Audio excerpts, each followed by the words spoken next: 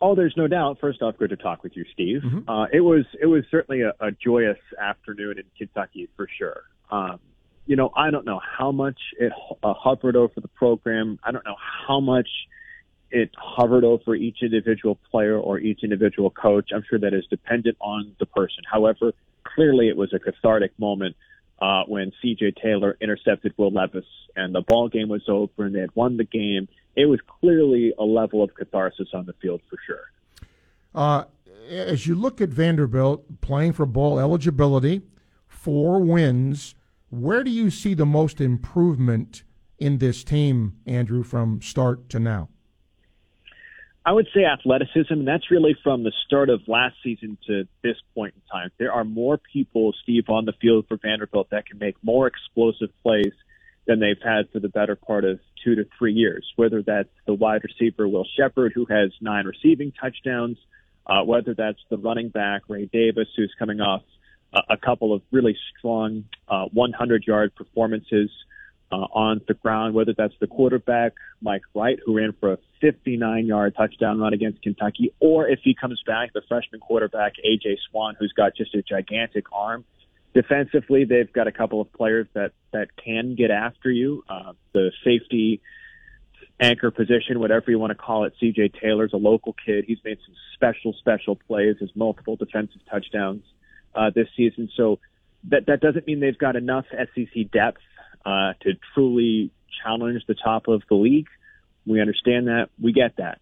But right now, there's way more athleticism and way more people on this team that are going to challenge you than perhaps last year or 2 years ago. You mentioned the quarterback situation. And again, if Ship comes back, who would be the starter? Has that been determined yet? So I think that's going to be a game-time decision whether A.J. Swan can go or whether he cannot go. I would hunch leading into this week, based on the amount of practice time that A.J. would get, that Mike Wright probably is the leader in the clubhouse to be the starting quarterback. But that is certainly not guaranteed. They're totally different people. I think last year, Ken Seals was the starting quarterback for Vanderbilt when they came to Gainesville. Mike Wright he's not strictly a runner by any stretch, but his strength for sure is his ability to challenge and stress defenses with his legs. A.J. Swan is more of a prototypical big-time gunslinger quarterback, so they're totally different. I would hunch, based just again on practice time, etc., health, again, just gut, that it's more likely Mike Wright is the starting quarterback, but we'll see with A.J. throughout the course of the next 72 hours or so. Yep, Swan's done a good job at times, and we'll see what happens with this. Defensively, sometimes numbers can lie. Vanderbilt's last in the league, giving up 35 points a game. Is this unit better now, though, than when it was beginning of the year? The thing that has stressed and challenged the defense, Steve, more than anything, is the explosive play on the outside. If you go up against an Ole Miss team or someone like that, or Alabama or whatever, that can really put pressure on your cornerbacks, Vanderbilt has struggled throughout the course of the season. And, I don't know if they're quantifiably better at that particular area. I think they've gotten better at scheming to manage that potential weakness, whether that's getting after the quarterback. They sacked Will Levis 4 times last weekend. Now, I know Florida's offensive line has, and in part because of, Anthony Richardson's been very good, being very elusive, very athletic. I get it. Sacks aren't super high against this Florida Gators team, but they have challenged quarterbacks with blitzes and pressures and twists and all of that sort of stuff. And their tackling up the middle through the linebackers has usually been pretty good throughout the course of the season. So they've been able to scheme around that particular weakness. There seems to be, and you kind of mentioned some of the players here, more SEC caliber players on the offensive side of the ball that can make some explosive plays and make some things happen. As far as recruiting and what Clark is doing there, is that on the uptick too? It seems to be. Again, I think we sort of are, I don't want to say comfortable, but we understand that, you could have a top 30 recruiting class in the country and still finish last in this conference in terms of the recruiting rankings. They have for folks that are super in the weeds on recruiting would know the name Barton Simmons, who for a long time, I believe, was at 247 Sports. Yep. I believe that's where he was. He was. And he was a big name there, but he's good buds with Clark Lee. They grew up together. So he comes back. He comes off of that recruiting site sort of thing, and he's an in-house guy trying to build this roster. Barton would tell you that, regardless of if you finish 9th, 10th, 11th in the SEC in recruiting rankings, there's 1,000 NFL players. That's his mindset. Every single year, there's 1,000 guys that come to college that could be NFL players if they develop them properly and get them to the next level. So the recruiting is on the uptick. I think they've got a strategy, a game plan, a message that they're presenting to their style of recruits that is going to benefit them long term. There will be more talent. There will be more depth.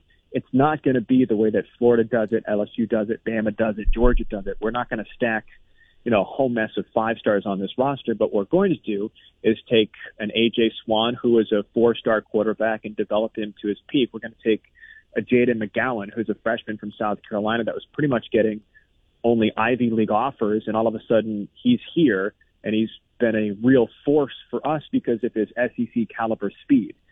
So we're going to do, at least the game plan is, find those 1,000 guys that can be NFL players and develop them to the best of our ability. And from their mindset, whether they finish 10th, 11th, 13th, 14th, eventually 15th or 16th in the SEC in recruiting rankings, it doesn't matter because we can still be a top 30 or 40 recruiting class and develop them to the best of our ability to challenge teams. Andrew Allegretta, play-by-play voice of Vanderbilt, joining us here on Sports Scene. 2 last questions for you. I've been to Nashville a million times, haven't lately.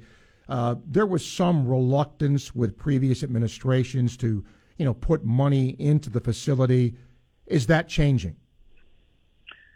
Yes, which is fun and well received internally. Again, we're not Georgia or Bama or whatever. We're not going to dump $1 billion into athletic facilities, at least right out of the gate. However, we're in the midst of a $300 million renovation of just about every athletic space, finally getting a dedicated football indoor practice facility, getting a better dedicated basketball indoor practice facility, totally revamping Vanderbilt, now First Bank Stadium, which is, 100 years old. It's 100 years old this year. And they're going to dump about, $300 million or so into all of these projects to commit themselves to athletics in a way that they haven't before. That's very much top down, not just athletic director, that's chancellor guided. His message to the community has always been, if we are going to be Vanderbilt and we're going to attempt to excel across the board, whether that's academic, whether that's research, that also means on the playing field. So we can't skip on that particular space. They're going to do it in Vanderbilt's way. They're going to do it in a way that's appropriate here. But yes, there is a renewed sense of pushing the envelope from a resource standpoint to athletics. Always ask this of my guests. If Vanderbilt wins this game, Andrew, what's got to go right? I think the best thing that they did against Kentucky was have a bend but don't break defense. Cliche a smidge. Yeah. Yeah, I know. Florida's awfully talented. But if you pick through the numbers, the red zone offense has been curious, and perhaps you'd be able to shed more light on that. I know they're at the bottom in red zone offense this year, a 60% touchdown clip once they get in there. There was 4 red zone tries for Kentucky last Saturday. It was 1 touchdown, it was 1 blocked field goal, and 2 field goals.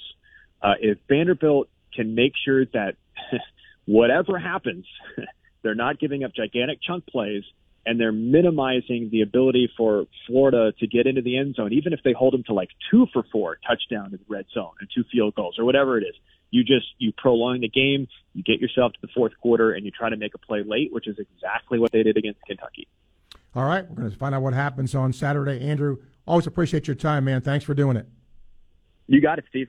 Thank you. Andrew Allegretta, he is the play-by-play voice of the Vanderbilt